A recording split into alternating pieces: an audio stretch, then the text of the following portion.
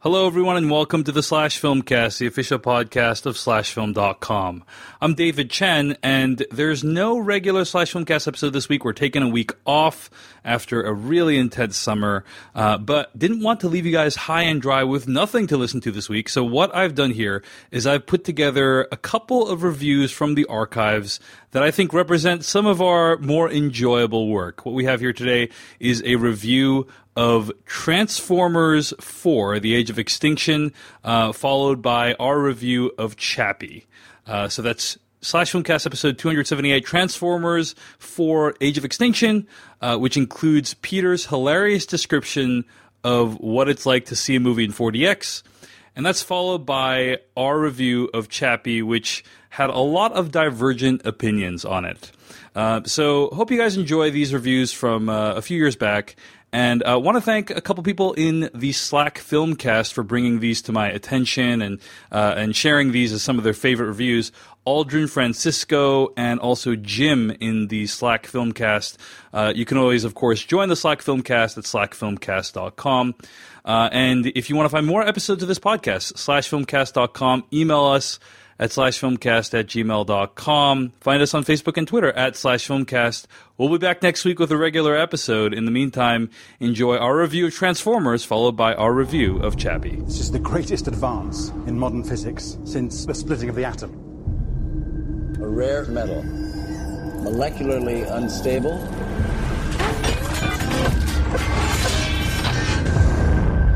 It's what they're made of. Bring it up! All the way! You guys have never seen a truck like this before. Dad, you can't keep spending money on junk. I don't think it's a truck at all. I think we just found a transformer. I'm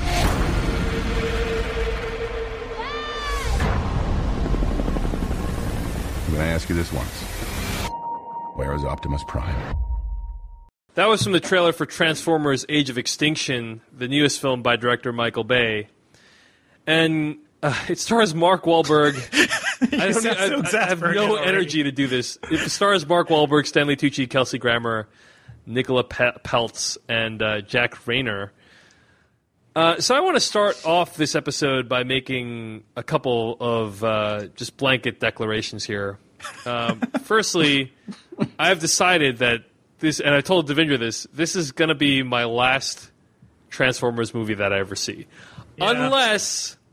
Unless, like, we hear reports that Transformers 5 is amazing and really good. I heard Rian Johnson just signed on. But yeah, I've spent, 10 hours watching Transformers movies at this point, and probably... And that was just one of them. and probably, at least that long also discussing them on the Slash Filmcast, and no more, guys. I've reached my breaking point. Yeah. I'm done with this. Change starts with you. That's what it is. Change. We could have been reviewing Snowpiercer today, guys. Yes, we still will. We still will at some point. Yes. But Dave, you realize even if that happens and you don't watch Transformers 5, I guarantee you the other three people here are going to end up seeing it.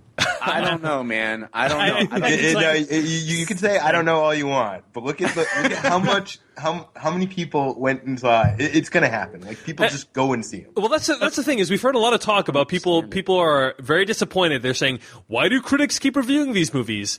And one of the reasons that we review it is because I guarantee you this will be one of the most downloaded episodes of the Slash Filmcast this year.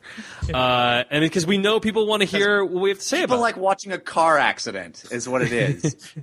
Yeah, that's why. A car that transforms into a robot accident. Yeah, apparently. And you know what, guys? Why review these movies? As civilization falls, we need people to be there to document it. Yeah, that's right. That's what we're doing. Okay, so before we get to actually talking about the movie, Peter Serretta, we spent several weeks talking about 4D movies, 4DX, and that kind of stuff. And you went to see Transformers Age of Extinction in 4DX. Well, was it the D-Box or whatever? To smell.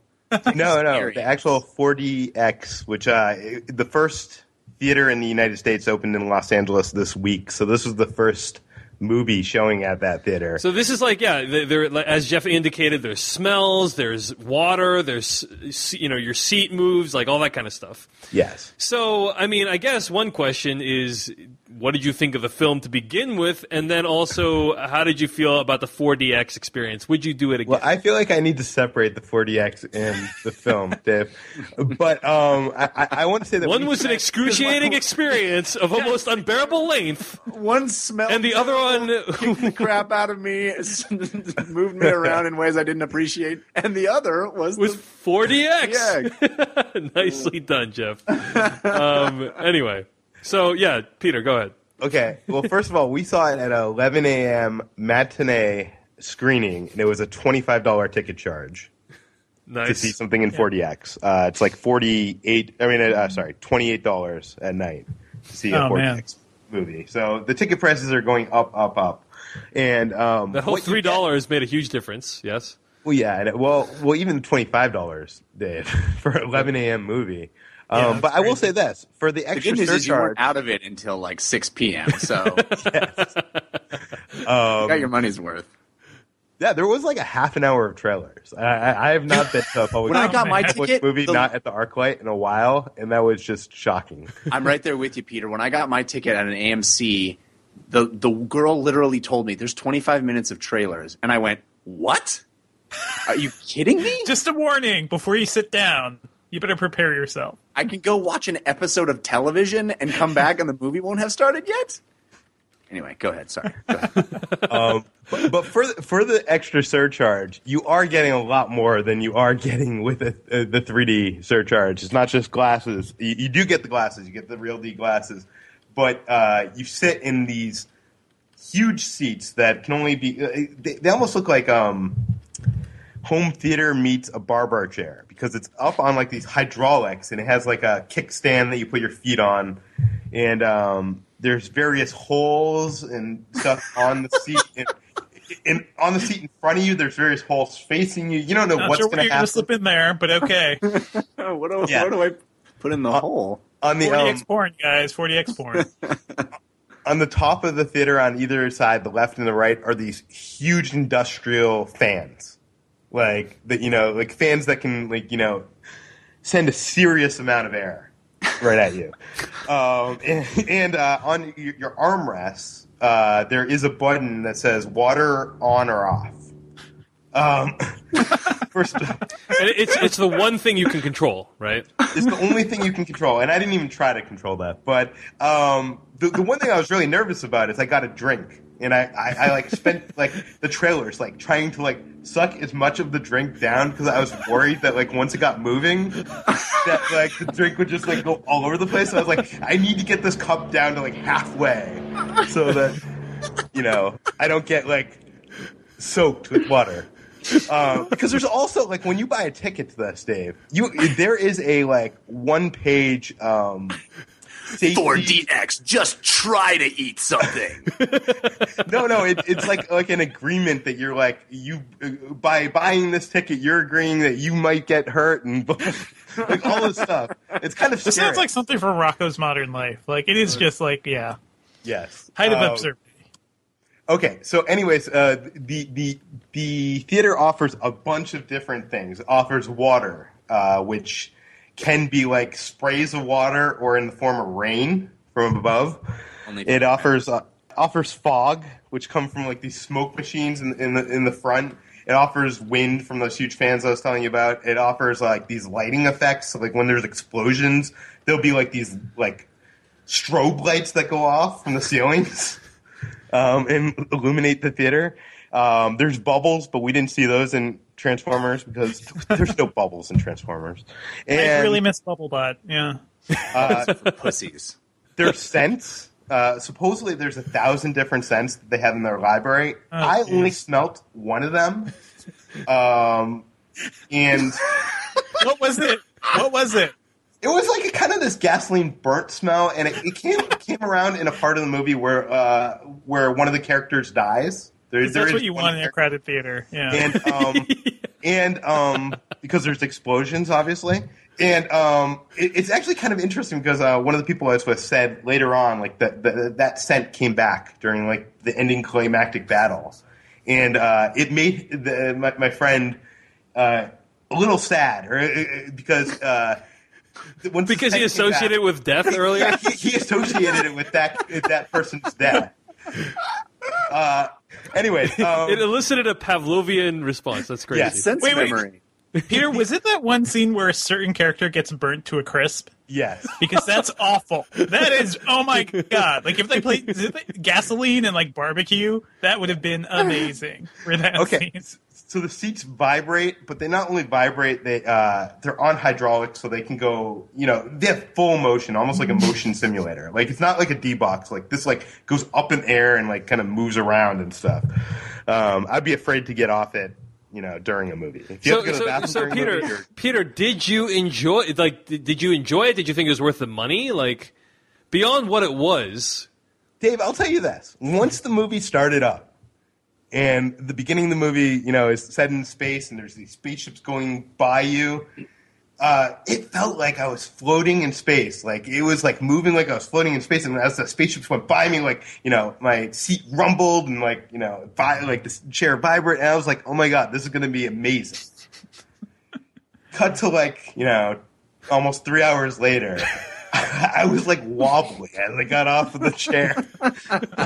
Like, I'm not sure if Transformers 4 is the best way to review 4DX, because it in itself is exhausting. And was this the first time you'd seen the movie, or no? I have seen the movie twice. For you guys. God, that is rough. I'm so sorry. No, but I will say this: there's actually some cool effects, like at certain points in the movie, people get stabbed in the chest, and like there will be like a thing in the back of the chair comes out. So you almost like stabs you in your chest. It kind of stabs you in the back, but not really. Like it comes out, protrudes a little. But it's your almost scoliosis. This is how stabbing feels. I just can't get over the fact that you can use the following phrase to describe this film. At certain points in the movie, people get stabbed in the chest. Well, in the back, it is. But you know what? You know how like when someone gets like a needle in a film or something, you kind of like almost feel it. Like, this was, like, going that much further, and actually, like, I don't know, it sounds like a gimmick, but it actually kind of added to it. And curious about how getting stabbed feels? Anytime there was actually flying in the movie, like, there's a whole, flying sequence in the city that was really cool. They also had an effect, Dave. There was a point where, like, a tongue touches someone's legs. They actually have this thing that comes out and like touches the back of your leg. There's like specific stuff built in for this particular movie. Or I'm not sure if I don't imagine they need Backstabber for most movies. Well, Backstabber is probably more, like the tongue thing is probably less common than Backstabber. I've actually felt something like that tongue thing at Universal Studios. They have. Yeah, so I actually felt something like that tongue thing at my local theater. I once got kicked in the head at my multiplex. So that's sort of like 40X, right? So literally, yeah. Okay, but I have a couple more things to say about this. But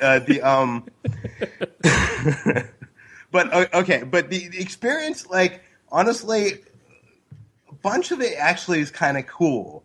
But the bad part about it is almost all the effects, you experience almost all the effects probably within the first hour of the movie. And then they're repeated, right? Yeah, so they're kind of just repeated. Especially since I saw the movie and I know what's coming. I'm like, oh my god, it's going to start raining.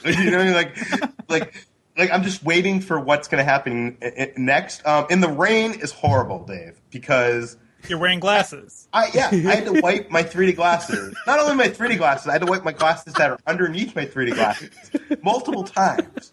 Like, there is no possible. Could not have foreseen this development. Yeah.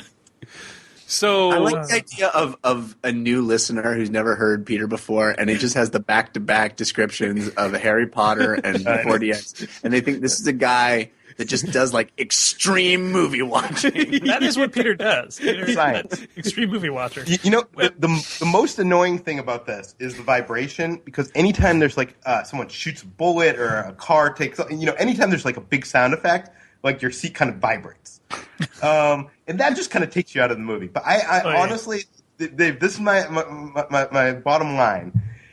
This was not a good experience.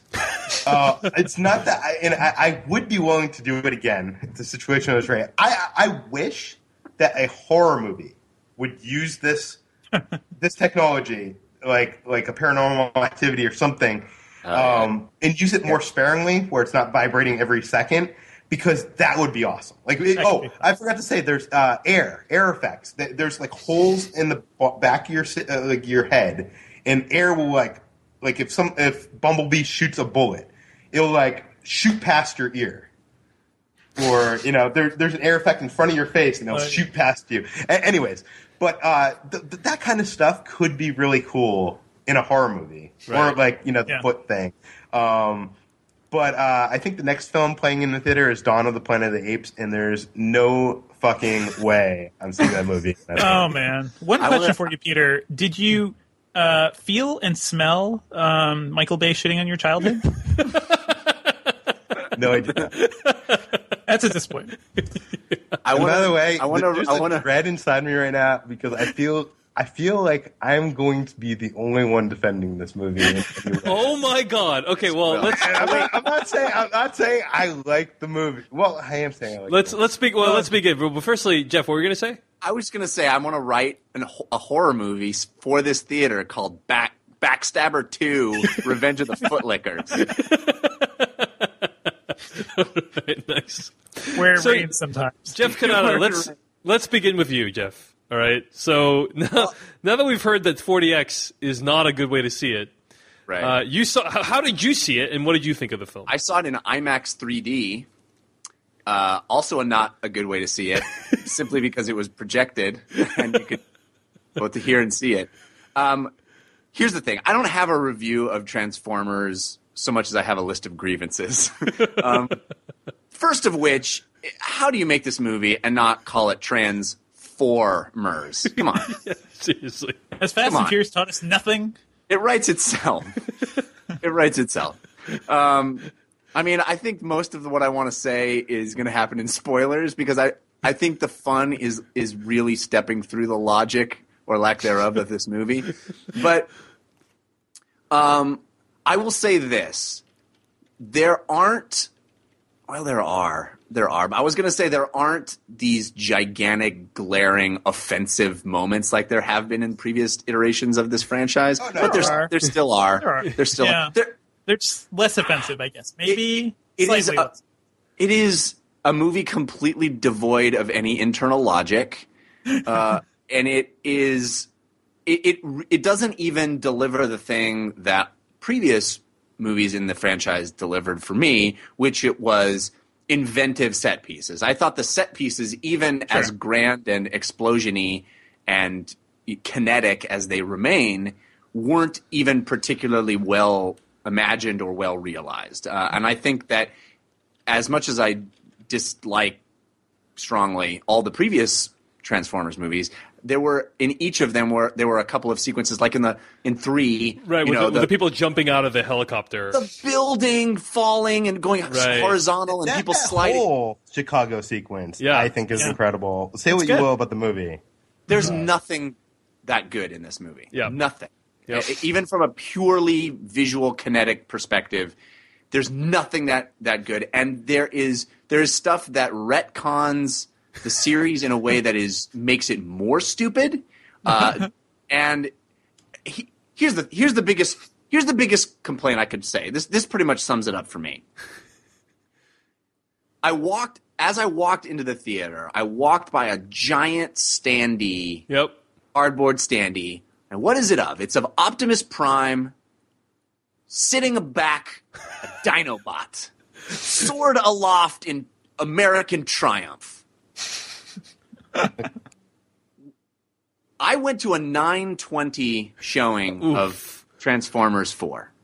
I have something to say about this. I looked at my watch when the first Dinobot came on screen, and it was 11:55. Yeah, that is rough. The first Dinobot. They didn't even get names. At this point, they're not even giving you what they promise. They're not even delivering the baseline promise. Well, they delivered. They just delivered like 5 to 10 minutes of it, basically. 5 to 10 minutes, 2 hours and 40 minutes into the movie. Right. Peter Soretta, what were you going to say? But I'll tell you why that is. I was on the set of the film, and we asked them about the Dinobots because they were rumored at the time when they were shooting in Detroit. And everybody there was like, oh, no, there's no Dinobots, or, oh, I don't know what you're talking about. We published a set visit a month ago with interviews with them saying those things as there are giant billboards and standees of Optimus Prime on a Dinobot everywhere. I guess the original plan was to have that as a surprise, like a third act surprise. But I think they tested a bunch of marketing, and that one won out over everything else, as it should, because that image is awesome. It's better than the film. Cool. Yeah. It's better than the film. That's true. And the way the Dinobots behave is stupid. I mean, everything about the movie is stupid.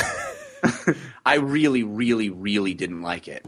Yeah, that's not clear. No, that's a fair point. And I think I like the way you put it, Jeff Kanata. And it's actually on Twitter. I like the way you put it, and it's exactly what I felt, which is, if I can save at least one person from watching this film, this whole thing will have been worth it. Right. That's how I feel. Like, guys, if we can save at least one person from watching this, the entire 6-year history of the Slash Filmcast will have been worth it. We can save your souls. Just listen to us. Dave. All right, Devendra Hardawar, you said, you tweeted your review, more like Transformers Age of Extinction of my interest in this franchise. Well done. I didn't say more like, because everybody's doing that these days. But that is basically, that's my sentiment. I do not care anymore about these movies. And just since we're all talking about how we saw it, I saw it at an RPX screen, which I guess is sort of like IMAX 3D, except not as big. It's sort of like a United Artists, just their big screen setup with the nicer seats. So I paid like $1 extra to see that because, you know what, guys, if I'm going to see Transformers on a Saturday morning, I'm going to do it in style. I'm going to be comfortable. I'm going to see on the biggest screen possible, in my neighborhood. And you know what? It's the movie. I don't know what else to say about it. It is not as bad as Transformers 2, but that's because that movie had no script, and that's been well talked about. Like that movie, it happened during the writer's strike. Yeah. So they couldn't really do anything, and you could tell that most of that movie was just them kind of winging it. This movie has a script. It has characters. It has them going from place to place. Has an ending. And that's the movie. Actually, I'm with you there, Jeff, that I just did not feel as excited about anything happening in this movie. And I actually really like the first Transformers. There's a lot going on there. We could argue about that as much as you guys want, but I think it has some funny stuff. It has like a good core relationship between Sam Witwicky and Bumblebee. And I think just seeing these effects and seeing, somebody doing giant robots on the big screen and making it look somewhat realistic, I thought the first Transformers is a lot of fun. It's a guilty pleasure, whatever you want to call it. The second one, a train wreck. I don't even think it's a guilty pleasure. I think the first Transformers film is actually a decent film. Yeah, I have to defend that so often, though. Yeah, every time I try to say that, people are like, "Ah!" But Transformers 3, not nearly as fun as the first one, but that final set piece was at least interesting. Yep. And I didn't hate it in our review. But this one, just like, there's nothing going for it. I don't give a shit about Mark Wahlberg's inventor character, who is first of all, he is right below Mark Wahlberg as science teacher in The Happening. This is not a Mark Wahlberg role. No. This is not a Mark Wahlberg role. Below The Happening. I'm saying that one step. I think you mean one step above Devendra, not. Well, yeah, I mean, it depends on how you're ranking it. Okay, like I'm saying, in terms of the worst Mark Wahlberg role, the worst. Okay, got it. Yeah, okay, in that he case, is one step below the top. I don't know however you want to say the top list of the worst. He's a nerdy robotics guy. But he still likes football and can throw football real good. Don't forget that. So he's not too nerdy. Don't be scared, America. He's not too nerdy. He's a wonderful father who has no idea how to provide for his child or pay his mortgage. Like this character, life decisions. But you know what? It's just a mess. And Mark Wahlberg was not the guy to do it. It's the same exact triptych of characters as Armageddon. There is no difference. It's Bruce Willis, Ben Affleck, and what's her name from Liv Tyler. Liv Tyler from Armageddon. It's the same exact dynamic. I guess, except that movie. That movie was at least a little more fun, or at least I cared. I cared a little about it. What shocked me the most about this one is I just didn't give a shit about fucking Cade Yeager. Who? Cade Yeager. What is that name? I mean, he's a man-child in this film. He's basically a man-child. There's no reason for you to root for him. And 9 months from now, there's going to be a lot of Cade Yeagers, if you know what I mean. Maybe a lot of Cades because of Yeager. How about that? Oh, nice. Anyway, yes, there's nothing to root for. There's nothing to recommend this film. Don't really care. Even the score, which was by Steve Jablonsky. Guys, you are making broad overgeneralizations, which I think it's below you. I don't make them often, Peter, and I think you've listened to it enough. But it's like there's nothing. I listen every week, so I know that. But I feel like this movie is not the worst in the series. It's not even the second worst in the series. No, I didn't say it was the worst in the series, but I'm saying this movie. It is the second best of the series, and like everybody's acting like this is the worst of the worst films ever made, and it's not. No. I think I had more fun with Transformers 3 just because, they're retconning American history in an interesting way. Yeah, that was kind of... Transformers 3 had a great final set piece, but the rest kind of sucked. Yeah, but at least that movie gave me something, right? I go to a Michael Bay movie. This movie didn't give me anything. I didn't care about any of the set pieces. Didn't like the new Transformer characters. Just kind of boring, and none of them make any sense. And we have, stereotypical samurai Transformer, which is at least they're distinct. At least that you can tell them apart. At least you can tell them apart. Yeah. At least it's not a negative stereotype. It's just, positive Asian stereotype of samurai Transformer. But the movie, nothing makes sense, Peter. Like, the villains, I can't figure out what's going on. I don't understand why Fraser is trying to kill all the Transformers. And Stanley Tucci, who's actually probably the only person, Stanley Tucci is the reason to watch this movie. Algorithms!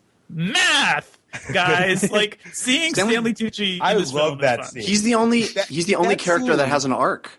Yeah, he has an arc. That scene where he is trying to build his own Optimus Prime it is an example of what Bay was trying to go with this movie. It is not trying to be a serious movie. He can't even, he tried to make Optimus Prime, and it ends up being Megatron every single time. The problem, Peter, is that this movie is nearly 3 hours long. Okay, I agree. That is the problem. I can accept some of this stuff. Like I can buy like Cade Yeager. I can, especially since Stanley Tucci is so much fun. I can buy the nonsensical stuff.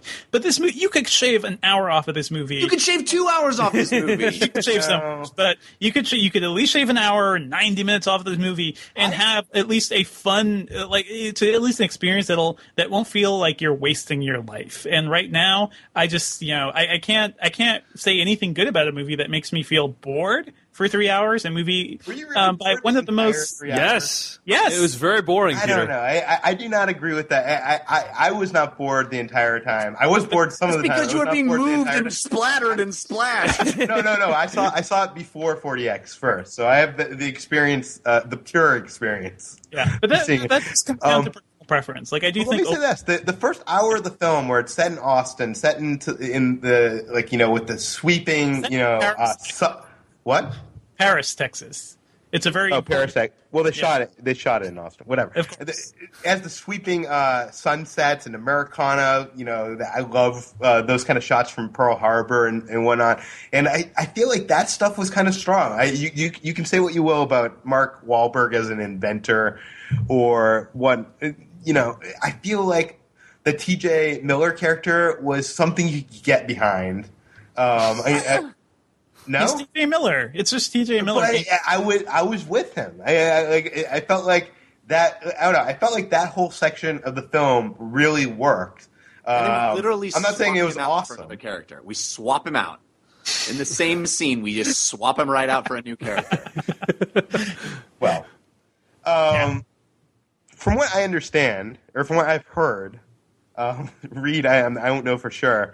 The film was originally going to be the girl, her boyfriend, and the T.J. Miller character. And when Michael Bay was working on Pain and Gain, both The Rock and Mark Wahlberg, were bugging him to be in it. So they wrote a father role and changed. How do we have a Transformers movie without The Rock? By the way, He was not available. This is actually funny. We have an interview with Michael Bay on the site, which is just amazing. No one has. I feel like people have not read this because if gossip sites had read this, they would have pulled a billion items out of it. Because he honestly says like the Rock and Mark Wahlberg were both bothering him to be in it, and that it was just because the Rock his schedule wasn't available that they picked Mark Wahlberg. And he says that flat out. And I'm like, you do not say that in an interview. Oh, man. You mean we could have seen Inventor Rock? Oh, my God. That changes everything. I would love to see that. Okay, so let me say a few things. Firstly, I think why this movie is so crushingly disappointing for a variety of reasons. Number one, I actually started to have faith in Michael Bay again. And that's really what the biggest disappointment is like, because Transformers Dark of the Moon was better than Revenge of the Fallen. Okay, so that's point one.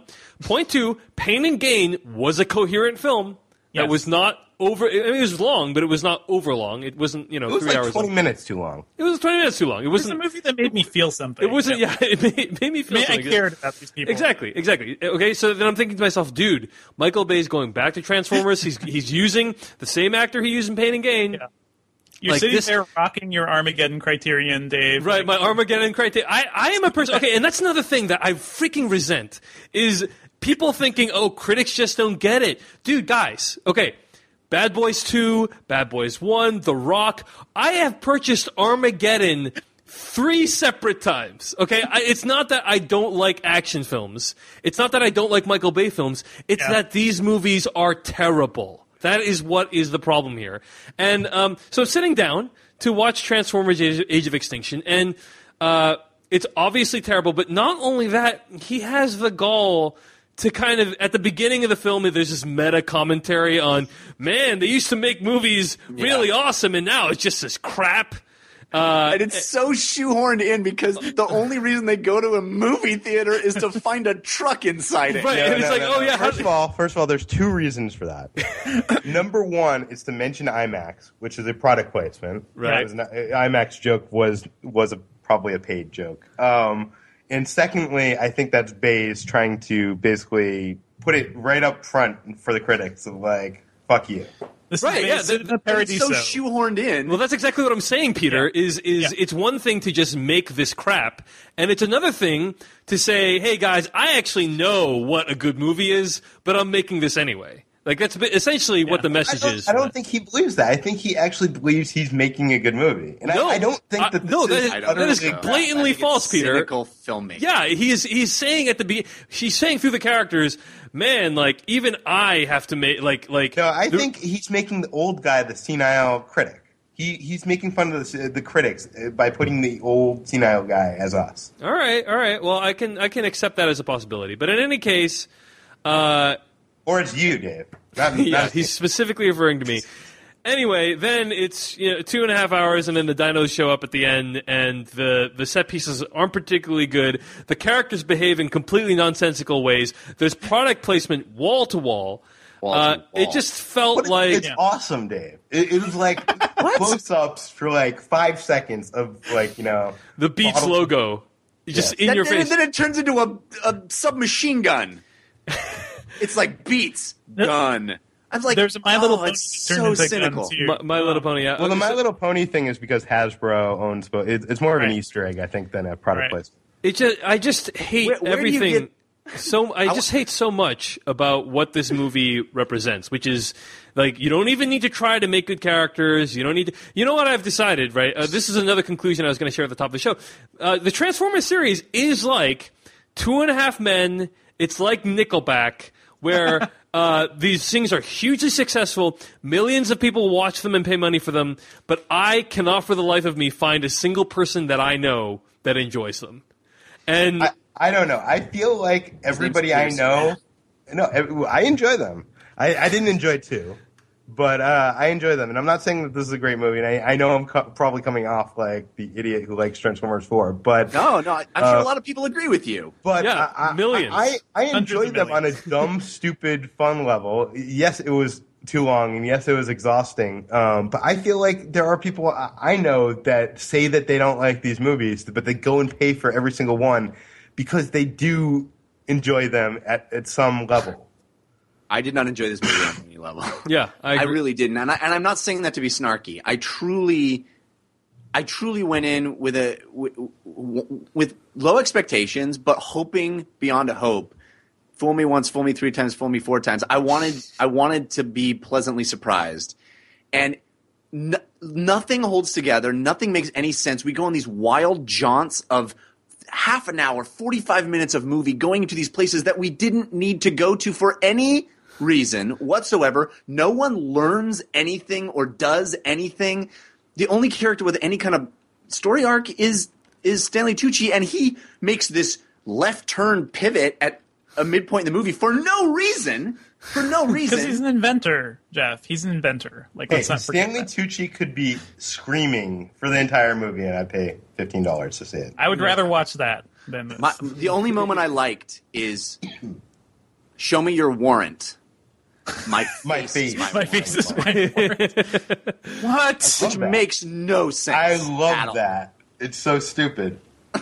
It is so stupid. See, I love it for, I think, all the reasons you guys hate it. I almost feel, though, like at this point, I feel like we can chart our descent of civilization into idiocracy just by charting these Transformers movies. Yeah, these are all milestones, I guess, for our society. Can I ask you guys something? I want to talk through, and I don't think this is a spoiler, but maybe we. Well, we should just get the spoilers soon, Jeff. Okay. So let's do that. But Jeff, this movie. I'm sorry, Peter. This movie is.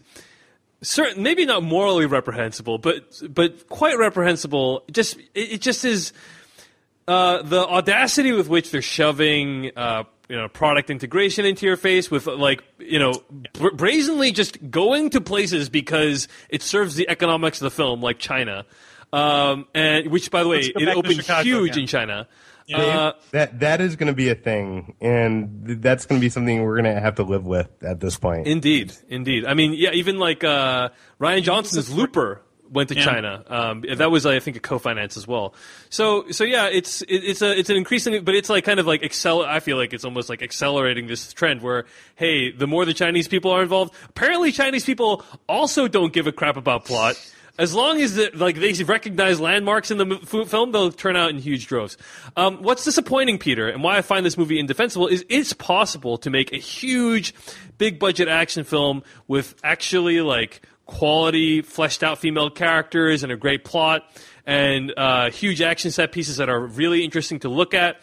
They've already done it. It's called Edge of Tomorrow. It was almost a complete financial catastrophe. Yeah. And that's what's so upsetting is that you have these good movies coming out with that movie is a great film, probably in my top 10 of the year, and no one went and saw it. And then you have this movie, which is probably in my bottom 5 of the year, and it has made $300 million in the last 6 days, and it just is really upsetting, Peter. I can't.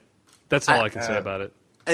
Yeah, I mean, there are so many things, but even the article that you forwarded us, Dave, which was fantastic, IO9's sort of fact takedown of it, brought up a really spot-on point, which is there's an entire prolonged sequence.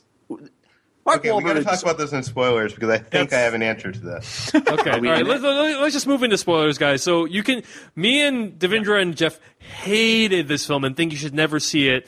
And Peter I am not saying that you need to see it, but if you like the other Transformers movies, go see it. If you didn't, why add to the box office? Why are you continuing to see every single movie and then bitching about it and complaining about Michael Bay? But you're giving him money every single time. I would not have seen this movie if we were not covering it. I would not have. I'm telling you, I would not have. I mean, we're not talking to the people I think who are actually going to see this movie. That's the bigger problem. I don't know. I think almost everybody I know will have seen this movie in the theater. Yeah, it's possible. It's possible. And they all complain. I don't understand it. If you don't like it, why go see it? Yeah. All right, let's move into spoilers for Transformers: Age of Extinction starting right now. Now you're looking for the secret. You're going to see this coming? No. But you won't find it because, of course, you're not going to see this coming. You're not really looking. I have been puzzling over how it works. You don't really want to work it out. Who's in the box? I have been dying to tell you. I want to tell you You want to be fooled. All right, Jeff, go ahead. I have so many things. So we'll get to the freaking statutory rape scene in a second because it's unbelievable. Unbelievable. That was indefensible. I don't. Unbelievable. And we do need to bring that up. But I just want to talk through this. And I know you just guys are just going to say, oh, you're thinking about it too much. But nope. I have an answer for this. The main thrust of the new information provided in this movie is that Transformers are made out of transformium. Yep. And basically they can be made into anything at any point all the time because that's how transformium works, right? Well, no. We have taken their essence and made them into transformium. They aren't made of transformium. That's not how I understand. Yeah, we grinded them down and then made an element out of that. The element was always on Earth because the beginning of the fucking movie they made it happen on Earth. The first shot of the movie is making transformium. But they name it transformium. They say I'm trademarking transformium. It's not like an element that's always existed, like unobtainium or whatever. Okay. Well, what is your point, Jeff? Well, my point is. Okay, I've always had a problem with Transformers just transforming willy-nilly into whatever the fuck. And now there's literally canon no reason why Optimus should turn into a truck and out of a truck. He can turn into anything. Yeah. A. Right. And B, evidently now when you shoot a gun and you're a Transformer, you're literally shooting part of you at somebody. Part of your parts are being shot. It's like me ripping off my toenail and throwing it at somebody. Okay. It's part of, but your toenail grows back. Yeah, your toenail goes back. So where are you going with this, Jeff? Maybe their ammo grows back. That part didn't bother me as much as how they completely destroy the Optimus Prime character in this film. Yeah, I mean, Optimus Prime is a bloodthirsty murderer in this movie, guys. Who gives no shits. Zero amount of shits about Earth. Even despite the fact have created mass genocide on his people. I mean, wouldn't you be vengeant?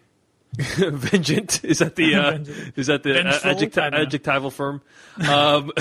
Okay. Like, if you see it from his side, like they killed all of his people. Only 3 people remain of his. I don't know, Peter. I don't know that vengeance is is exactly the message we want to give our kids. I mean, think of. Well, I'm not saying, but we also act. I always see. Yeah, it is what you're saying. That is what you just said. No, I mean, I hear all these people being like, "This is a kids movie. This is a kids movie. It's the first kids movie with the waterboarding joke." This is a movie where people have to be 13 years old to fucking see it. Okay, right? Yeah. Kids might buy the toys or whatever, but there was no kids under 10 in my theater. Parents are bringing kids. Yeah, That's dude. And I would never bring I don't have any children that I know of, but I would never bring any children to this because it's PG-13. That T.J. Miller death is as horrific as anything. It is truly horrifying how he goes. Yeah, and for no reason, really. Right, because we need to swap him out for a new character, who, by the way, shows up. Why does he show up at their house? The one place he shouldn't go is their house. Because, anyway. His protagonist sense, his statutory rape sense was tingling. So, well, wasn't she on the video chat with him in the house before the shit went down? Yes. I feel like that's why he came over. But he didn't realize something weird was going down. She just got off the video chat. So, about the Optimus Prime thing, I want to say there's literally a moment in the movie where Optimus Prime says, "Honor above all," moments after stabbing someone in the back. Yeah, literally stabbing. I mean, it's awesome when you have a backstabbing chair that can give you the sensation. but he literally it is awesome. He literally stabs someone in the back and raises the sword through their face, and then punctuates that moment by saying, "Honor above all." This is a movie where Optimus Prime threatens to kill the Dinobots unless they help him.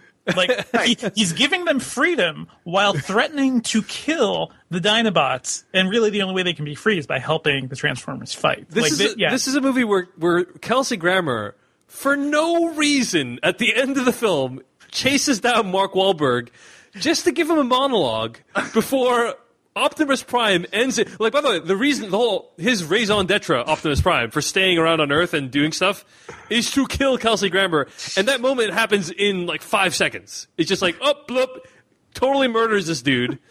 And then it's over. It was like building up to this thing that never happened. My mind is broken trying to explain how this movie. I was looking forward to like a Fraser mech suit battle. A Fraser what? A Fraser mech suit battle, like the end of Avatar. Like that's what I was looking for. That would have been cool. I did not get that. Yeah. There needs to be an entire movie just explaining the motivations of the Lockdown character. Like, he doesn't make any sense, and nothing makes any sense. Nothing makes sense. That's the thing. I mean, I think that's the biggest travesty of this film. Like, I mean, you can enjoy aspects of it, even if you find some of it dumb, but nothing makes sense. Like, nothing at all. But you literally said you didn't enjoy aspects of it.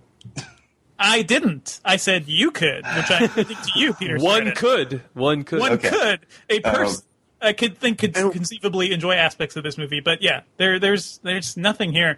And what's funny too is that so much of it just doesn't make any sense. Like there's a point in this movie where Cade Yeager tells his teenage daughter, "Let's climb out on these tethering wires," which is holding a spaceship to a building. I don't know what the fuck his end plan was, because there's nowhere to go. It's not like they're going to open up a window and get into that building. He could have just stayed in the spaceship. There was nothing. Oh my god. And that's the sort of thing. Like, this movie creates peril in dumb ways. Like, yeah. But technically, that spaceship like zoomed away and was going to another planet. Like, would you rather be on the spaceship or try to find a way to? Yeah, that part didn't bother me. That we're protecting them. Here's what bothered me way more. What was Kelsey Grammer's? He has that big sword gun thing, which he could have just shot through a window. I don't think it's a right. That part didn't bother me as much, Devindra. I mean, I think like here are a couple things that bother me. It's not a good plan, guys. First, it's actually not. It's more stupider things have happened in this film. Let me name a couple of them. Number one, the fact that Optimus Prime at the end of the movie, first, the end of the movie is incredible, okay? Like, he just says to the Dinobots, "Go ahead, roam the countryside. You are free." Yeah, feel free to nothing's going to go wrong with that place. For this battle at night point, but you are free now. And then he's like, "Okay, I'm taking off, guys." And he flies away, and my friend who I took to see the movie with me, he says to me, could he fly that entire time? Yeah. Because there's so many opportunities where that could have come in handy. It would have been so useful. But he's flying to go fuck with God? Like, that's... The creators, yeah. Yeah. Flying he's going to find the version of God that Transformers came from. So that's all messed up. But what is Kelsey Grammer's game plan? He's saying, let's kill the Autobots, because they're a danger to our planet, and the way we're going to do that is by hiring these people that actually look evil and mean to do harm to us. This ruthless bounty hunter. Yeah, let's partner with those guys with these spaceships and stuff, because that's not going to create problems down the line. Dave, and what is their motivation for partnering? Dave, what the enemy of my enemy. I have no explanation. The enemy of my enemy, guys. The enemy of my enemy. That's it. That's okay. I believe Kelsey Grammer. I think the bounty hunter people, they wanted to get the seed, right? No, I understand that. But what is Lockdown's?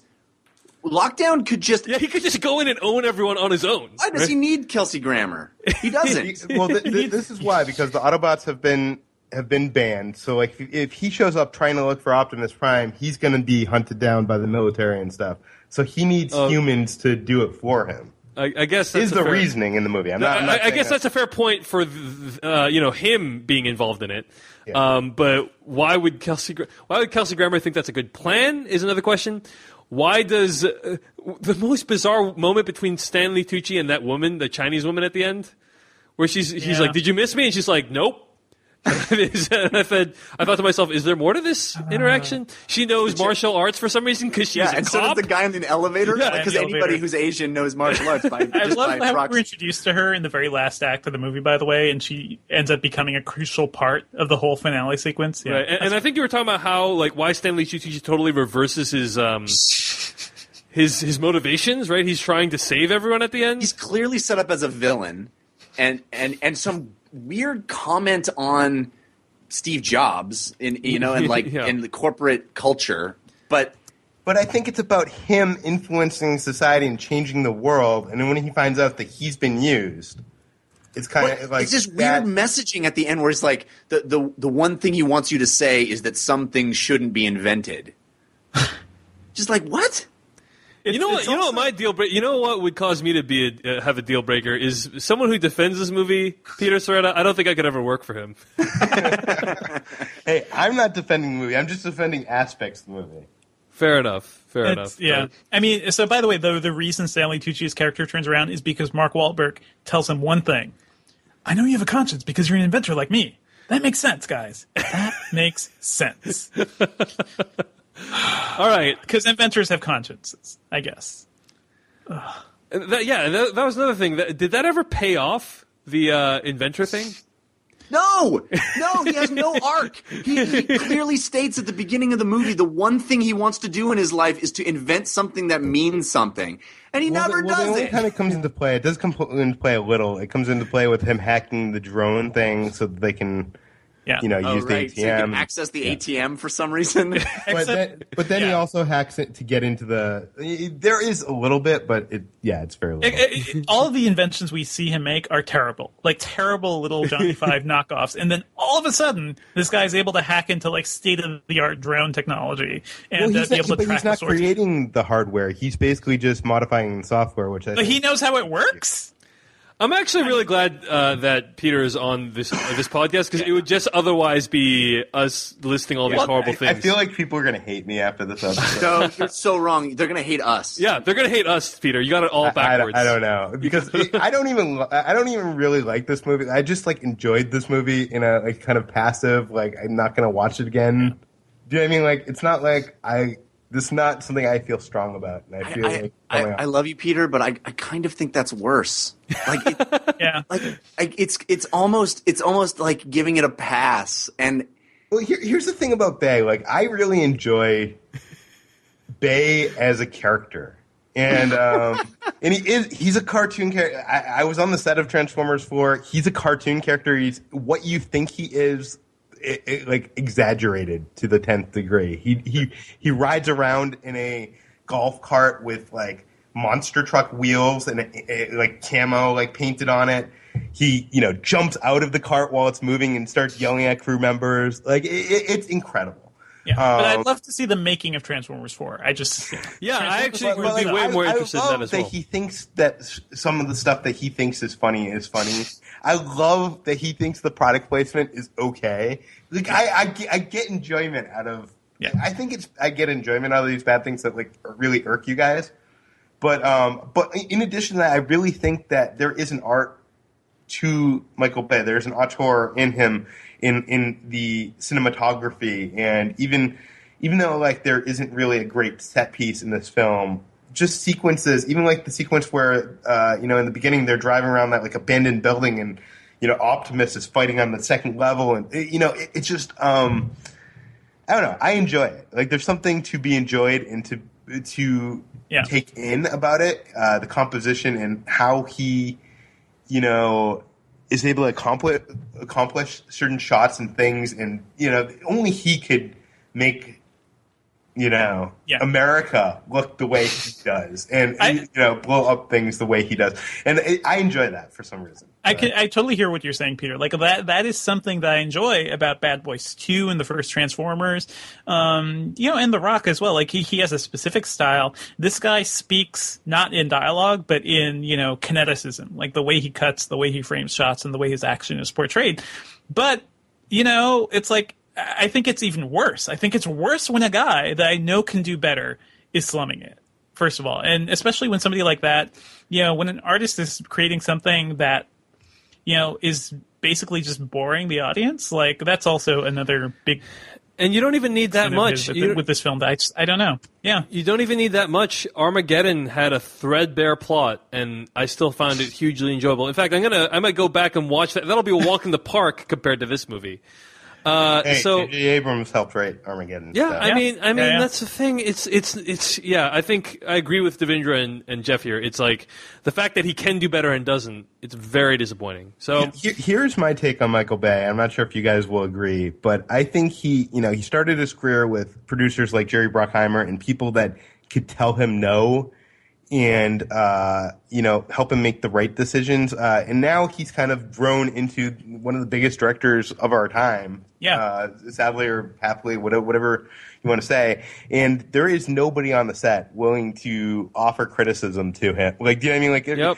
Like, there are no people, and he gets everything done. Like, I know this matters little in the review of this film, but being on the set it was so amazing to see, because he shoots his films in something like 90 days without a second unit director. Wow. He's shooting both units at the same time, like setting up shots, second and third unit at the same time, and direct, like going in and filming. I don't know. It's insane what he does, and I can tell you, I've been on like dozens of sets at this point. Yeah. I've never seen crew members on their feet and running anytime, in between sets to do the next set. Like, it is like a military operation, and they are scared for their lives. Which makes it all the more tragic that their efforts are wasted in a film that is terrible. I mean, I don't see that as like a positive, Peter. I see. You're right. He has that has nothing to do with the review. He has skills. That's the thing. No one denies he has skills. He can put together a set piece like no one else. It's just, why not take a nominal amount of time to write a script that makes sense and has some basic elements of what a good script should have, and B, rein it in. You don't need to put in every single joke. You don't need to make the movie 2 hours and 40 minutes. Yeah. It's just excess and unrestrained poured out all on screen, and it's a huge disappointment that should be watched by no one, but unfortunately will be watched by everyone. So Peter, Peter, what you're saying, like that is, and that's, that first of all, that is the problem. And Peter, what you're saying, I think that is the bigger problem with Bay. Like, nobody will tell him no. And Tim Burton is having that problem now. Whoa. I think he just exploded. I think Devendra exploded, guys. Sorry, I started choking. Choking on his rage. But let me just say, Tim Burton has that problem now. I mean, that's something that happened to Lucas as well with the prequels. We're seeing it more and more, and it's a damn shame. The people who have to say no is the audience. And if people keep going in droves, they must be getting something out of it that I'm not. Yep. So I feel like a stranger in a strange land, and B, these movies are going to keep being made, and they're going to keep being made with the same level of disregard for all the things that we cherish in cinema, because they think that's what people want, and clearly people seem to want it. Yeah. By the way, we haven't talked about the statutory rape card, which is amazing. To quote Seymour Skinner from The Simpsons, "No, Seymour, it's the children who are wrong." That's kind of what you sounded like just now. Let's not. We're already at 2 hours, guys, so I think let's wrap it up now. It is inexcusable, that scene. Inexcusable you should talk on every about level. the statutory. All right. What? Okay. That's one thing. So the issue is, why even bring up the ages at all? Because you didn't have to. So we can have this scene. Yeah. Because apparently Michael Bay thought it was hilarious, right? I think that's what we can conclude, is that he thought it was amusing or interesting in some way to be able to make it legitimate for a 20-year-old dude to be, doing it with a 17-year-old girl. Sure. Right. That's hilarious. I could see making fun of that, but pointing to, vast zooming to the print laminated card this guy has in his wallet is just like a new level of sleaze that I have not seen in a movie in a very long time. And this guy's one of our good guys. Yeah, he's a good guy. Who would carry that card around with them? A Michael Bay character. A Michael Bay character. Yeah. That's the perfect way of putting it, Devendra. A new level of sleaze. Yeah. It's nauseating. All right. Well, I think that's all we need to say about the topic. That's the whole movie. The Aristocrats. The Aristocrats. All right. I brought you into this world. A machine that can think and feel.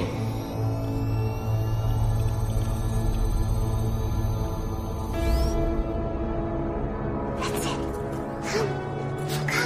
Come here, little buddy.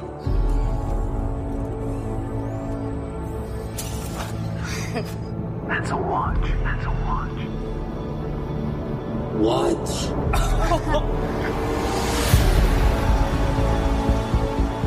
It's like a child. It has to learn. Your name, Chappie. Chappie. Anything you want to do in your life, you can do. Write poetry, have original ideas. Wow. People are always fearful of something they don't understand. The problem with artificial intelligence is it's way too unpredictable.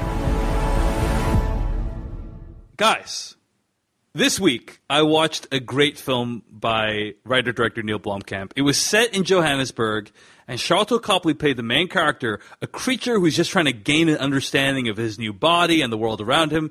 There was solid action, spectacular special effects, interesting questions about the nature of humanity, and a horribly over-the-top villain. You're going to have to be more specific. But enough about District 9, guys. Boom goes the dynamite. Boom goes the dynamite, guys. Boom. That's pretty good. It's pretty good. That was from the trailer of Chappie, the newest film by writer-director Neil Blomkamp. According to the plot summary from IMDb, in the near future, crime is patrolled by an oppressive, mechanized police force. When one police droid, Chappie, is stolen and given new programming, he becomes the first robot with the ability to think and feel for himself. So this is Neil Blomkamp's third film after District 9 and Elysium. Mm-hmm.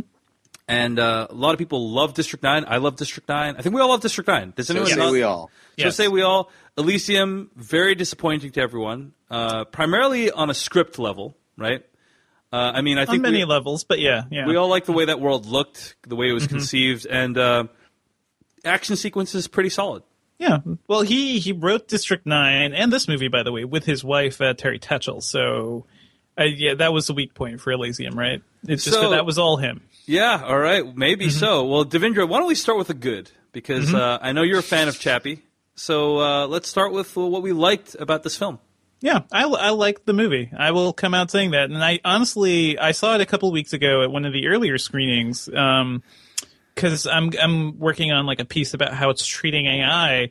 And I just came out liking it. I did not expect all the hate that I'm seeing and the critical revulsion, not just hate, but like revulsion. Like people are like or repulsion, I guess. I don't know. But they hate this movie. And I can't quite figure out why. I thought it definitely feels like Chappie's retreading certain ideas from District 9, especially about the idea of inhabiting new bodies and stuff. Sorry. But for me, like, it was a really well-realized world. The idea of, robotic police coming out there, I think, is an interesting one to explore, although I think the biggest failure of this movie is it actually doesn't set up any conflict there. They're robotic police. They seem to be doing a fine job. Yeah, exactly. Fine. You would think there's no oppressive mechanized police force. They are doing okay, So there's actually not much of a conflict in that part of the movie, and it doesn't have as much social commentary as District 9 and Elysium did, but honestly, I think that was one of the failures of Elysium 2. It was just way too heavy-handed. Instead, this is a movie about, a programmer the guy behind all of these police robots, he's developing an AI. He manages to create one. It's Chappie. And I thought the story of seeing Chappie kind of just grow, while he's under the care of, D. Antwoord, of all people. That is Ninja and Yolandi Visser from Die Antwoord. I don't know if you guys are familiar with this group. They're like they're a South African kind of a rap group. Yep. They are crazy. Like, their videos are insane. So seeing them in this movie is sort of like if it had starred Marilyn Manson in the 90s or something. Like, that's kind of how insane this idea is. And I don't think they're great actors or anything, but they bring such a strange energy to the movie. Like, they are clearly not actors, and they're just kind of insane and crazy, and I love seeing what they do. But for me, the real heart of this movie is Chappie, and seeing him kind of like grow as he gets his influences from different people, from his creator, from these, two gangsters who I guess sort of pretend to be his mother and father, and he starts to learn to think for himself. And we kind of see him grow to the point where, he is also very self-aware and can start to improve himself. For me, it was like the journey of AI. What if you took something like Short Circuit or like a super the Johnny Five from Short Circuit or a super powerful AI and gave it to a bunch of like idiot gangsters? What would happen? you'd probably have a robot that's pretending to be a gangster. And I found that all really entertaining and kind of fun. Like, there are points where we see Chappie going around doing crimes, which I thought were just hilarious. It was just fun. But the movie itself, yeah, it doesn't quite come together. I think the villain, Hugh Jackman is the villain in this one. He sports probably the worst Hugh Jackman haircut I've ever seen. It's kind of like a short mullet. Yeah, I didn't really know what was going on there, but yeah. I can't quite figure it out. And his whole costuming is just weird too, because he's like short mullet in cargo pants. Like, no, cargo shorts. Cargo shorts, like yes. Shorts. Even worse. And a worse. Polo shirt tucked into the cargo Polo shirt tucked in, and he has his gun at the side. Like, it's totally cool and hip. But yeah, this is a dystopian future. I guess cargo shorts are back in. I don't know. A lot of things said, let's take the hunkiest leading man in Hollywood. and let's dumb him down. Yeah. This movie does to Hugh Jackman what Being John Malkovich did to Cameron Diaz, basically. Ooh, okay. I can see that. But basically for me, like, seeing Chappie grow, this whole experience, like, I felt for Chappie. I thought it was really fascinating to see him kind of take in influences from all these people.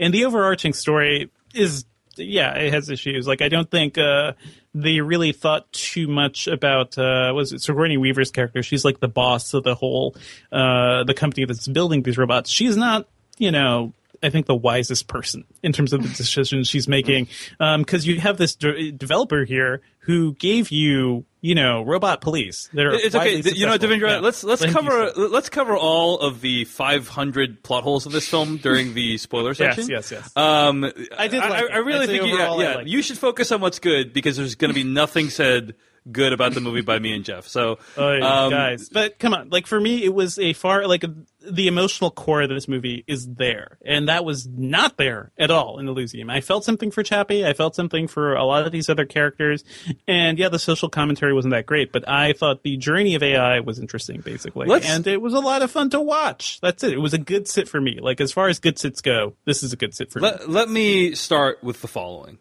Okay, and I was exaggerating. I will say this is really good. Chappie, the robot, not the film, is an incredible creation. He is completely convincing. Like, I completely disagree, but go ahead. Okay, I mean, I never questioned that this was an actual robot that had, human functionality, or that moved like a human and could manipulate objects around him. I thought the special effects were like an exponential step above what we saw in District 9. You know what I mean? Just like the way he interacted with the environment, the way they made Chappie emote. I thought Charlton Copley did a great job with the voice, but also good stuff. The way they were able to like use his kind of like eyebrow bar to convey emotion, and his eyes and the LED lights and so on, I thought was fantastic. I just loved how it was designed and executed. That is, and it's an amazing creation in my opinion, right? Like, it's something extraordinary, which is why the fact that everything else about this movie is terrible is so disappointing. Jeff Kanata, let's go to you. What did you not like about this film? Everything. I concur with you, Dave. So Elysium actually was on the Filmcast talking about Elysium back in the day. I wasn't a regular member, but I went back and listened. And, there's a lot of stuff that I liked about that movie. And I was so upset at the end because he sort of pushes the win button, right? And there's this weird, like, unexplained, just kind of like, we'll just swallow this giant pill of stupid in order to explain away everything, right? It's that for the entire movie. This whole movie is a giant pill of stupid. I have said that, this is the dumbest movie I've seen in, I wish I could say a long time, but I just recently saw 50 Shades of Grey, so I can't say it's the dumbest movie I've seen in a long time, but it's still really, really dumb. There's this thing that needs to happen in science fiction, right?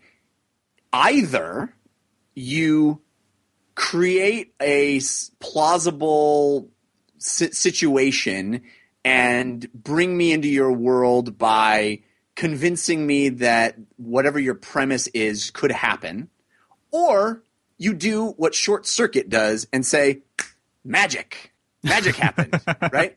I'll buy it if you go magic. If you go lightning bolt to dude, he has AI abilities, awesome. I'm with you.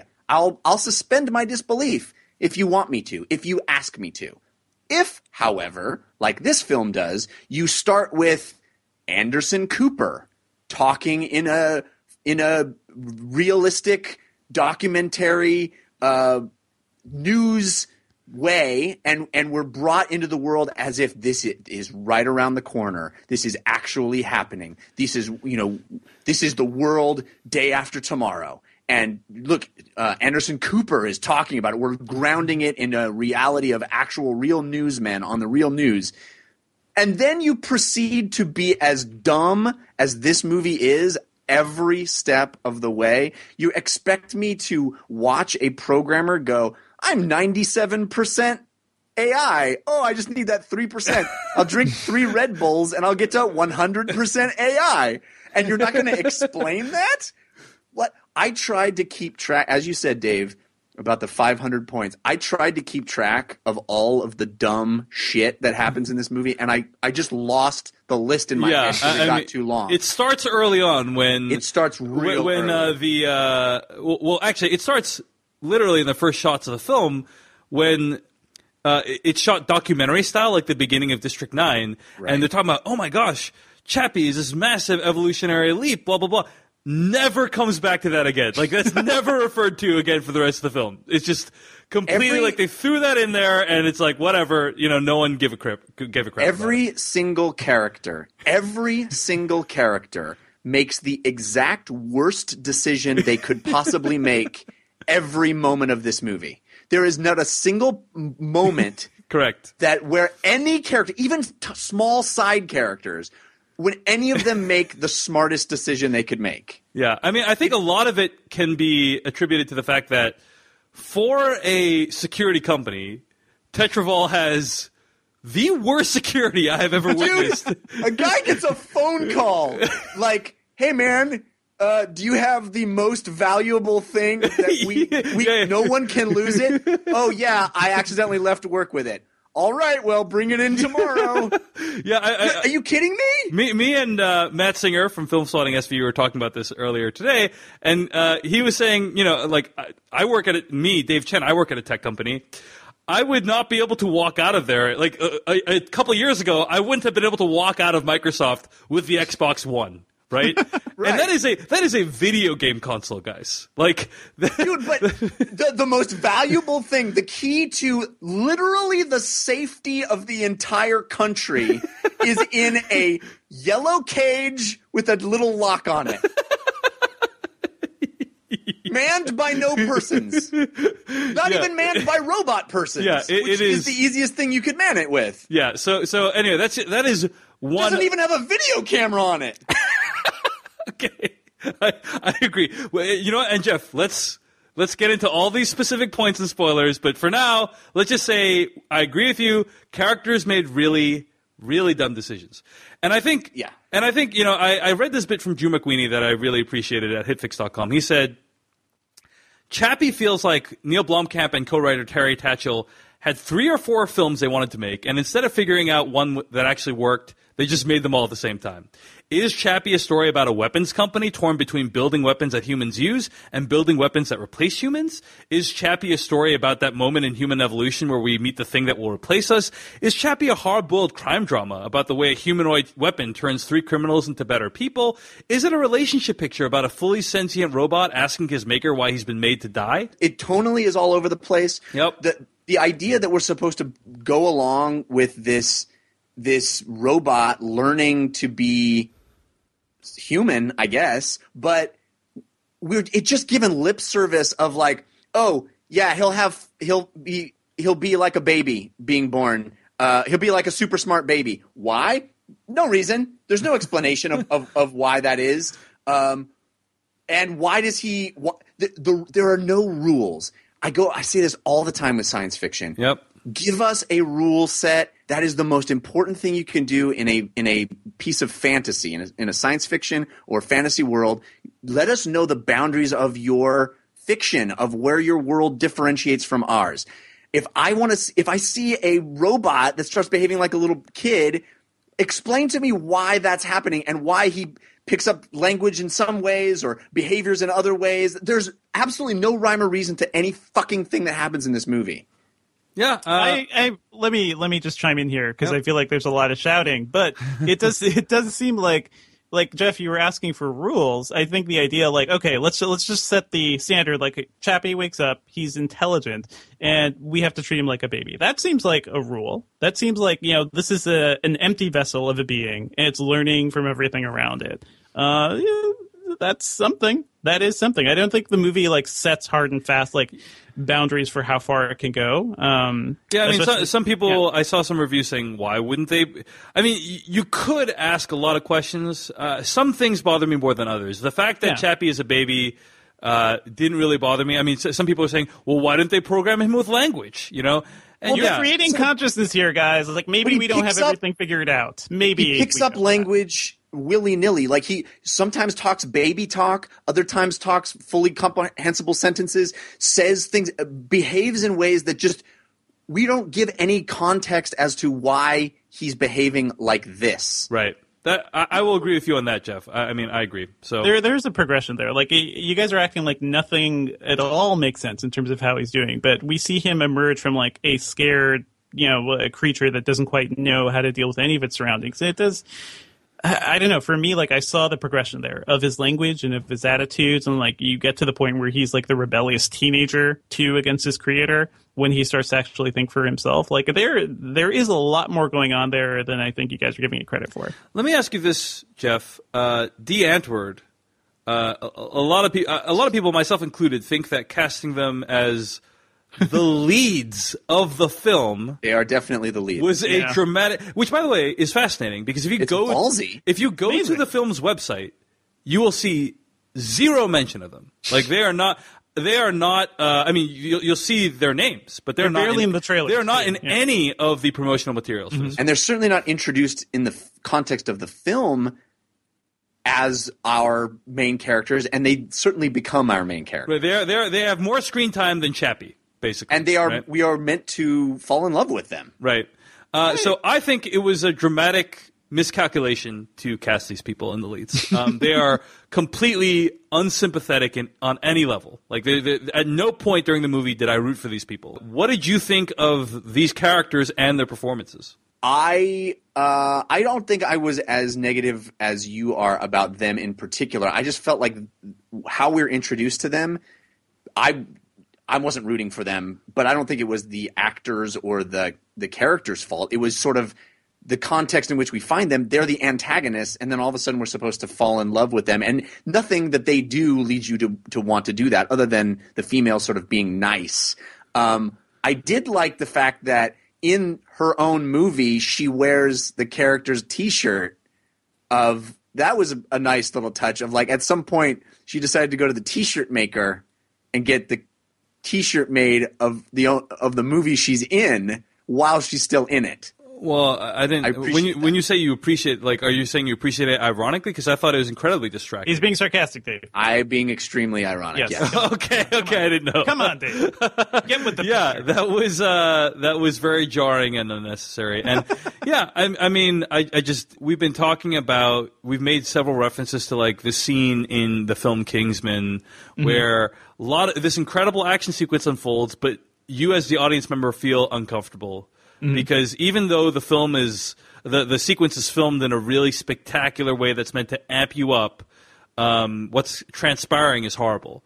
Similarly, in this film, there's a sequence where Chappie, who for the most of the film has been played as an innocent bystander in these proceedings, is made to commit crimes, and it's, as you pointed out, Devendra, played for laughs. And to me, that indicates how mixed up this film is emotionally. It tries to, that is hilarious, ha ha ha, except the entire film they're trying to make you not want Chappie to do that. What? Yeah, like, guys, I stand by that completely. Like, but it's more like, yes, we don't want to see him become a criminal, but he does like lay down his own rules. Like he's not going to kill anyone because he does have the mind of a child. He doesn't quite know what's going on. They lied to him. He believes it because he thinks they're his parents and they're the people taking care of it. Throughout those things too, like he is not fully responsible for what he's doing because they're just tricking him to take advantage of what he's doing. So it's not like, it's kind of funny to see him do the thing, but we also know that they are making him do something bad and making him kind of go to the dark side. Like that right. tension is there, but that's on purpose. But if you saw a child being tricked to do horrible things, you would be really upset about it. I mean, and in the film, it's played for laughs. That's what I'm saying. That is deeply self-conflicted right there. So I think it's very problematic. Yes. Okay. I mean, yeah. I mean, Jeff, do you agree with me or what? What are your thoughts? I do agree with you. It's not the same as like a kid going and committing crimes. I'm just You're right. You're right. It's like an incredibly powerful mechanized kid going and committing crimes. Well, yes, but also because he believes what they're saying. I mean, it's maybe more like a teenager. Like if we saw a movie where a teenager was like trying to do something and he's not quite, world weary or something, he's tricked into doing crimes. Yeah, that's problematic. But I don't know. I think the way it was portrayed, like the points where he was just stealing cars, I think were just kind of funny. That's all. Yeah, and I'm saying it bothers you. It doesn't bother me that you found it funny. It bothers me that the film wanted us to find it funny. Put it that way. I think we got to move into spoilers before we say anything else. But suffice to say, I thought this movie was pretty awful. And like Jeff, I agree with everything you said. Nothing the characters do makes sense. That's the biggest problem. Is the character like I can forgive even the part about this movie trying to be 4 movies and not succeeding. Mm-hmm. Nothing the characters did made any sense to me, and that's what I think. Not any of the characters. That is a single character that does anything that is the right decision. That is the major sort of failing of the film for me. Like if the character motivations had at least made some kind of sense, then I would be a lot more forgiving of what this film did. But anyway. There's a lot to discuss. Let's move on to spoilers for Chappie starting right now. Can I say something quick about the N-word? Because I know you guys don't like what they're doing. I will say this. Ninja and Yolandi, these aren't just actors, putting on a costume and putting on their performance. Like, these guys, like, I don't know, it feels a little more authentic, their insanity. And yeah, sympathizing with them is tough. I think the movie makes that tough. But that's also on purpose, yeah. Now you're looking for the secret. You're going to see this coming? No. But you won't find it because, of course... You're not going to see this coming. You're not really looking. I have been puzzling over how it works. You don't really want to work it out. Who's in the box? I have been dying to tell you. I want to tell you my secret. You want to be fooled. All right, so let's talk about spoilers starting right now. So, Jeff Kanata... Yes, sir. I mean, I don't know about you, but when I pull a firearm and point it at a coworker's head, that usually results in repercussions. It's just fun, Dave. Just have fun. That wasn't even on my radar of dumbest shit in this movie. That didn't even make the top 10. How about I'm going to show them, what is his motivation at any point during this movie? He's going to turn the whole country into a demilitarized zone, right? He's going to completely have anarchy, and then he's going to take this giant robot out and rip people in half with it, and that'll make them want to fund it. Well, he is very committed to his idea that that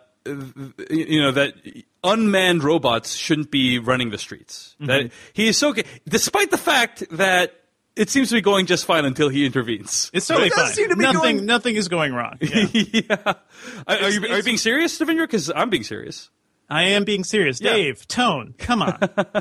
It's more like, we said this at the beginning of the review, too. Like, nothing is going wrong. Like, there is no tension with what these robots are doing. It's not like, because the robots are introduced taking down gangsters. Yes. Who clearly pose a danger to society. It'd be one thing if they were like, even RoboCop, the new one, was setting it up in a better way where you have these militarized police, kicking in the doors of innocent people, right? Like at least then you Dave, kind of understand the tension there, right? Let me ask you this question, Dave. You are the CEO of a company, and the guy who has made you billions of dollars. Firstly, I'd say let's not give him his own office. Right? No. He has to sit in a cubicle with everybody else. But he single-handedly made you billions of dollars. He comes to you and says, "I have a exciting new breakthrough that's going to change everything." You have a world-changing technology in your hands. Right? It'll change everything. Yes. Yep. Just that sentence, not even a follow-up. Just that. Do you want to give him the time of day? No, not at all. How do you think I got to be CEO, Jeff? Do you think it's by listening to every Tom, Dick, and Harry who come into my office with some crazy proposal? No. Gotta focus, Jeffrey. Gotta focus. How about this then? You are said designer. You are told you're told no, even though you were only at 97% AI, and now you finally cracked that last 3% of AI by drinking 3 Red Bulls and working real hard on the 3% of AI that you couldn't figure out. Yep, I'm with you. So, you decided that you're going to just do it yourself. You're leaving, but unfortunately, you get kidnapped by real gangster types. Yep. Right. Yep. And all they want from you is for you to make them break all the robots so they can commit crimes, or give them a robot. Do you tell them about your incredible breakthrough in explicit detail and explain exactly how that breakthrough works? And Firstly, I want to say resounding yes to what you just said. Secondly, I want to say if I was those people that took that person hostage, that took hostage a person who is one of the smartest people at one of the biggest security companies in the country. You should let him come and go as he pleases. I would definitely let him come and go as he pleases, because there's no risk to that whatsoever. He can, you're pretty sure he's not going to do anything. You and your 2 buddies that you live with in a giant underground complex with neon signs, you're pretty sure that he's not going to tell anyone about you. I definitely know he's not going to bring in a bunch of his army friends with him. I definitely know that. Like, that's 100% certainty. So Devindra, I'm guessing, I'm guessing you at least see some of these, but you're able to overlook them, I assume. Yeah, I mean, guys, I realize there are problems, but it's like if you're focusing on that and not I like the things I actually enjoyed about the movie. Many sci-fi movies, and a lot of the ones I enjoy, fall apart if you look at the logical inconsistencies of all of this. I think the biggest problem, though, was Sigourney Weaver's character saying, "Oh no, don't work on AI because it's only going to be the best thing in the world ever." Okay, and the way that she says it too, and the way everyone says everything in this movie is so heavy-handed. It's not like, well, let me look at, like, if. Oh, my mind is exploding right now, because the way you would turn someone down in real life is you would do it subtly and tie it up in a bunch of bureaucratic red tape, right? Oh, except that she uses the actual words bureaucratic red tape in this movie, which I hate. She said, "Yeah, oh my God, I would, Dion, I would do it." But I mean, it's just like, there's no way I could even insurance. And I mean, look at this. It's not even possible. No. I feel bad. I'm glad that you liked it, Devindra. I really am. I do feel like at the same time, I think what the D'Antwoord characters were doing, it's not very smart. They're not smart. They're not good criminals. That's why they live in an abandoned warehouse. I don't know. There are certain things I can definitely overlook to enjoy other aspects of the film, and I think they are there. Like the emotional core to Chappie, I think, is really interesting. And Sharlto Copley's performance, he was actually there on set. He was great. There's nothing. It worked. He is. This is the best I've seen him in years, and by in years, I'm referring to his performances in Elysium and Old Boy. Which Do you miss Old Boy, Dave? Those were rough performances, guys. But this is fantastic. This is Sharlto Copley winning a lot of credit back in my book. Just too bad the movie around it is not better. Yeah. I will say I also appreciate the special effects too, Dave, like what you were talking about. I talked with Chris Harvey from he's the VFX supervisor of the film, and he was just talking about the little things that they did to make Chappie seem more lifelike, right? So I think initially they wanted to give him one chain or something, a little bit of bling, but these guys, they really pushed it hard to give him a lot of bling, and actually that's hard to do. Yeah, honestly, when I saw the chains and how many there were, I was like, oh my gosh, that must have been a nightmare to animate, all those chains. Yeah. But yeah, it is It is totally convincing. It's super convincing. We haven't even talked about the major third act plot twist in this film, which is that you can transfer your consciousness. There we go. That's what we need to get to. We do need to get to that, for sure. I think that is the one grain of something interesting that happens in this movie, and it's completely handled as a throwaway get-out-of-jail-free card. Yep. Instead of being a really interesting sci-fi concept that could be explored and the ramifications analyzed and dramatized. But no, it's just used to save characters that we don't even like. Yep. And it's another example of just completely insulting my intelligence as a person who likes science and is interested in technology to be able to go like, zip, zip, strap some PS4s together and we got this thing. Like, there's not even lip service paid to how this thing works, like why it works, or they don't need to explain how it works. What's interesting there is that's the sign of Chappie's full maturity, right? Like, this is an AI that you saw as a baby creature a couple hours ago, I guess, and he's managed to create something that lets people transfer consciousness. So it's like, which he also has with him. He also has that thing with him in the other room where he didn't build the thing. Like, it just works now everywhere that helmet is.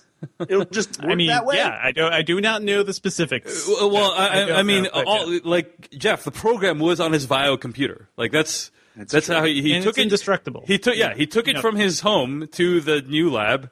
That's how he was able to work on both him and Dion. He did bring all the stuff. Right. I think the idea of creation, right? It's an ever accelerating idea of technology here, right? The humans create a new consciousness, and what does that new consciousness create? The ability to actually copy consciousness. I know that as a concept, I found it interesting, but yeah, there is a lot of crap you have to sift through to get to the really good stuff in this movie, and I can understand that if you get distracted just by the crap, then yeah, this movie you could easily get lost. It's fascinating that I think like you think that is the good stuff, whereas we feel like that is more crap. I mean, it just it is so it is so poorly. It is so like cursory, like it's handled so perfunctorily as to like disrespect that concept in like the actual concept of reality. Like I'm shocked that you were into it, Devindra, because if you are actually into consciousness transference, this movie does a disservice to that concept. I mean, I don't know how into people can be into consciousness transference right now, but I will say compared to something like was awesome. Compared to something like Transcendence, right? Like it's not just somebody becoming the internet. It's not just like some insane this movie treats it about as well as Transcendence, in my opinion, but that's my opinion. I know you disagree. I feel like it does earn it a little more just because it's something like the movie culminates towards that. It's not just something that happens at the beginning of the film. It's like, oh my god, we are internet now. Like it does all build up into that. It's also like they go to great lengths to create the situation where this new life form has to abide by the rules of all other life forms, i.e., living and dying, right? It's going to have to die. Is that part of life? Oh my gosh, maybe death is a part of life, and maybe you can't achieve life without no, fuck it. Everybody can live forever. Who cares? Let's just it's like it's just treated as this happy ending win button.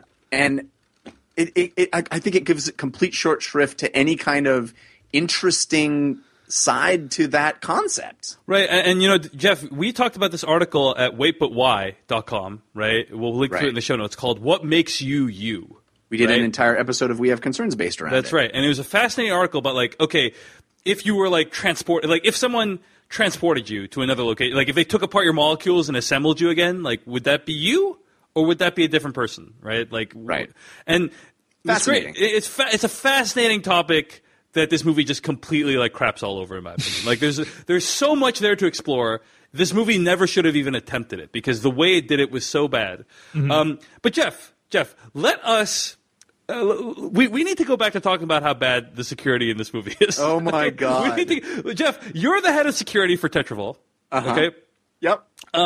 Gotta ask you a question, right? You have this key that can basically operate, you know, all of the robots in the entire country. In fact, at the beginning of the movie, we're telling the public, don't worry, highest level of security, nothing to worry about with robots being armed to the teeth in your communities. Why?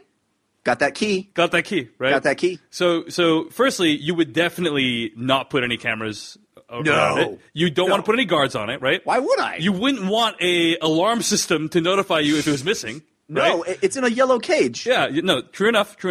Now, let's say some person absconds with it, right? You definitely, you don't want to storm that person's house immediately. No, give them a polite phone call and ask them what's going on. Let them come in. And you definitely want to make it so that that chip can override every single robot in the country, right? Every single robot in the country. And in fact, when Hugh, what's his name?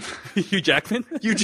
When Hugh Jackman's character logs on, there's clearly some sort of monitoring system for all the robots, and there's clearly one robot that is functioning rogue on its own. But no, let's not deactivate that. Like, no, I wouldn't. Not only would I not deactivate it, I'm not even going to be concerned with it. Nor am I going to have any staff members monitoring that 24/7. These are only highly armed, indestructible death machines out in the community.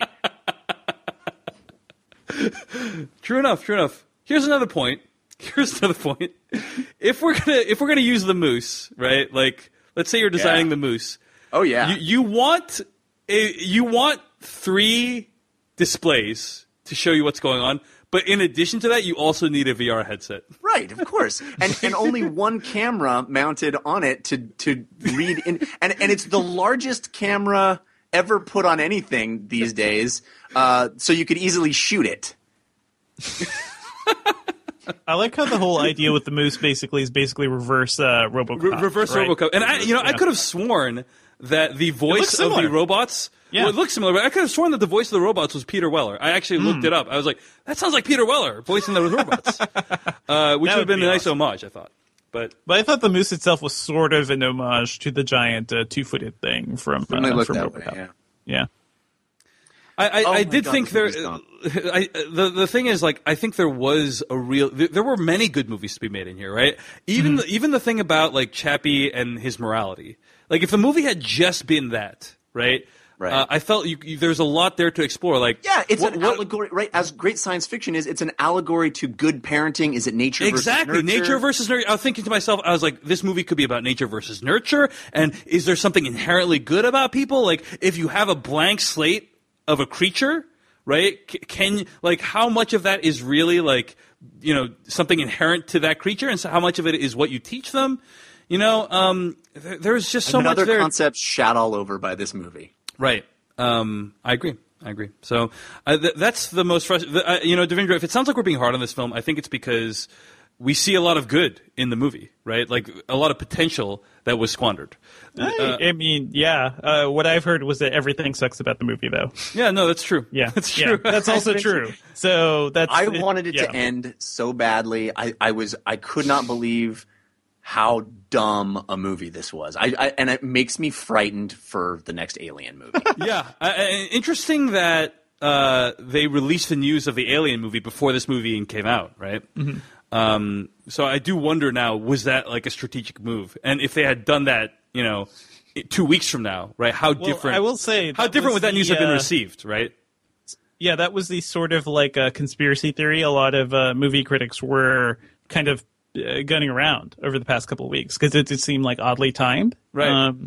But I don't know. I did not expect everyone to outright viciously hate this movie, so maybe they were right after all. But Jeff, it shocks me. Before you said you prefer Elysium to this movie, and I don't even know about that, because there's, other than the visuals, other than some of the visuals too, that is a far dumber movie that doesn't make a lick of sense, and I couldn't care about anyone in there. At least I do care about Chappie here. I kind of care about what Dion is doing, even though he's not the smartest guy. And Yolandi, her transition to something a little, someone a little more sympathetic, I thought was interesting. Yeah, to be fair, Devindra, I do think that last point, I actually liked the relationship between Yolandi and Chappie. I know I said Dee Antwoord overall. Casting Dee Antwoord as the lead was not a good idea, but probably a mistake. There were touching moments to that relationship that I enjoyed. Here's the more troubling thing, though. The big picture troubling thing is he's just taking the same ingredients and rearranging them in slightly different ways. Right. Now, right? And even visually, it felt like we were retreading the same territory. Right. You could take a screenshot from, Elysium, with them on the whole, rich planet place. That at least was a different look. But you could take a screenshot from District 9, Elysium, and this movie, and you might not be able to tell which movie they came from. Right. Just in terms of the look and aesthetic. So I do think that the Alien thing will give him an opportunity to play in a completely different sandbox. As long as he gets a great script from someone else. A great script and that explores something, explores concepts that he has not attempted before, because I think he's reached the limit of what he can explore with his own ideas. His own ideas, right? There's so many similar elements to these films. Mm-hmm. Even the idea, Matt Damon in Elysium, right? That character there's a time limit on how long he could live. Ditto Chappie in this film, right? Yeah. I mean, there's just so many recurring elements in all these movies. And there's that sequence in this movie where Chappie's on the run alone, and he kind of comes to a rise at dawn, and he's like injured, and his arm hurts, and I'm like, I think I've seen this 3 times now. This exact sequence. Yeah. At the end of District 9. Also, the consciousness transferring was a lot like, Charlton Copley turning into an alien. I totally hear that. Yeah. Like, for me, Blomkamp he's basically somebody who's a lot more like George Lucas now. Like, he's a good visual stylist, maybe. Right. And maybe Shyamalan, too. Like, I think the way he stages action is actually really interesting. I like the action, actually. The opening action sequence is pretty solid. It's just, there's only 2 action scenes. There isn't much going on. Like, I think he's a talented visual guy. You just got to give him a better script and something better to work with. It's funny you're referring to him as George Lucas. Neil Blomkamp is 35 years old. You know what I mean? He is theoretically just at the beginning. He made District 9, when he was like in his 20s. And that's why he's gotten so much clout. Right. I mean, and we see that sometimes. We see filmmakers who are given a ton of creative control early on in their career. Shyamalan, too. Right, like Shyamalan, right? They produce something amazing, and then they never have anyone to say no to them again. Because if you say no, it's like, dude, this is the guy that made District 9 when he was 29 years old, right? Like, are you going to have a better idea than him? You know what I mean? He made District 9. Did you make something that made over $100 million or $200 million when you were in your 20s? If not, maybe you should shut up. And that's exactly like the mentality that gets you a film like Chappie, in my opinion. Yeah. So. Anyway, I totally hear that. So Devindra, I mean, I think as usual, we disagree on some things, but I do appreciate.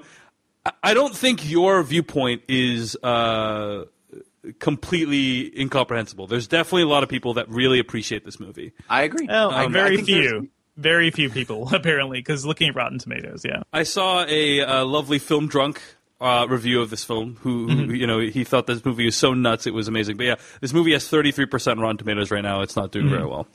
So anyway, Godspeed to Alien. Like, let's just hope that it ends up in a better situation. Well, also remember, we sat through Prometheus, guys, and that was also a very pretty movie that was fundamentally very stupid. So we'll see. Right. But I think we also gave that the tongue lashing that it deserved as well. I think we did, yes. Yeah. But also that was from the guy who made Alien. So I'm wondering what Blomkamp can do. Yeah, coming from this movie. True enough.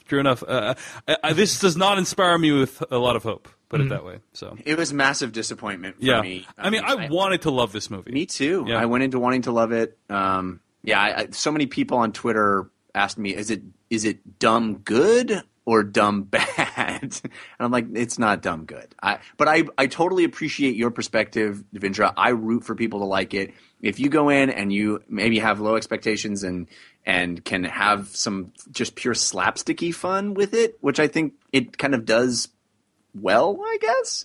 I was completely out of this movie so far. I just wanted it to end. I thought it was just terrible. Yeah. And actually, when it got to the ending, we haven't even talked about the very end, right? Which is that they are able to bring Yolandi Visser's consciousness back from, and bring it into robot form, who for some reason has a face. I guess that's the next model. That's never explained.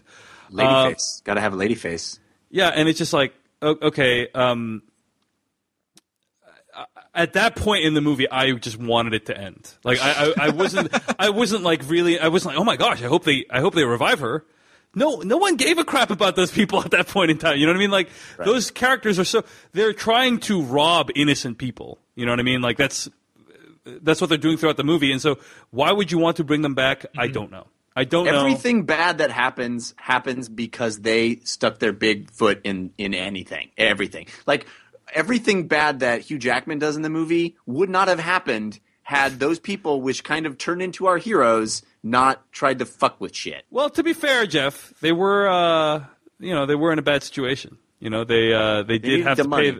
They did have to pay that gangster like what $20 million. About the fact that there's subtitles for an English-speaking person in this movie? I appreciated that. It's hard to understand. So, all right, guys. Well, I think we're done. Man. So, we're done. Find more episodes of this Chappie podcast. is not alive.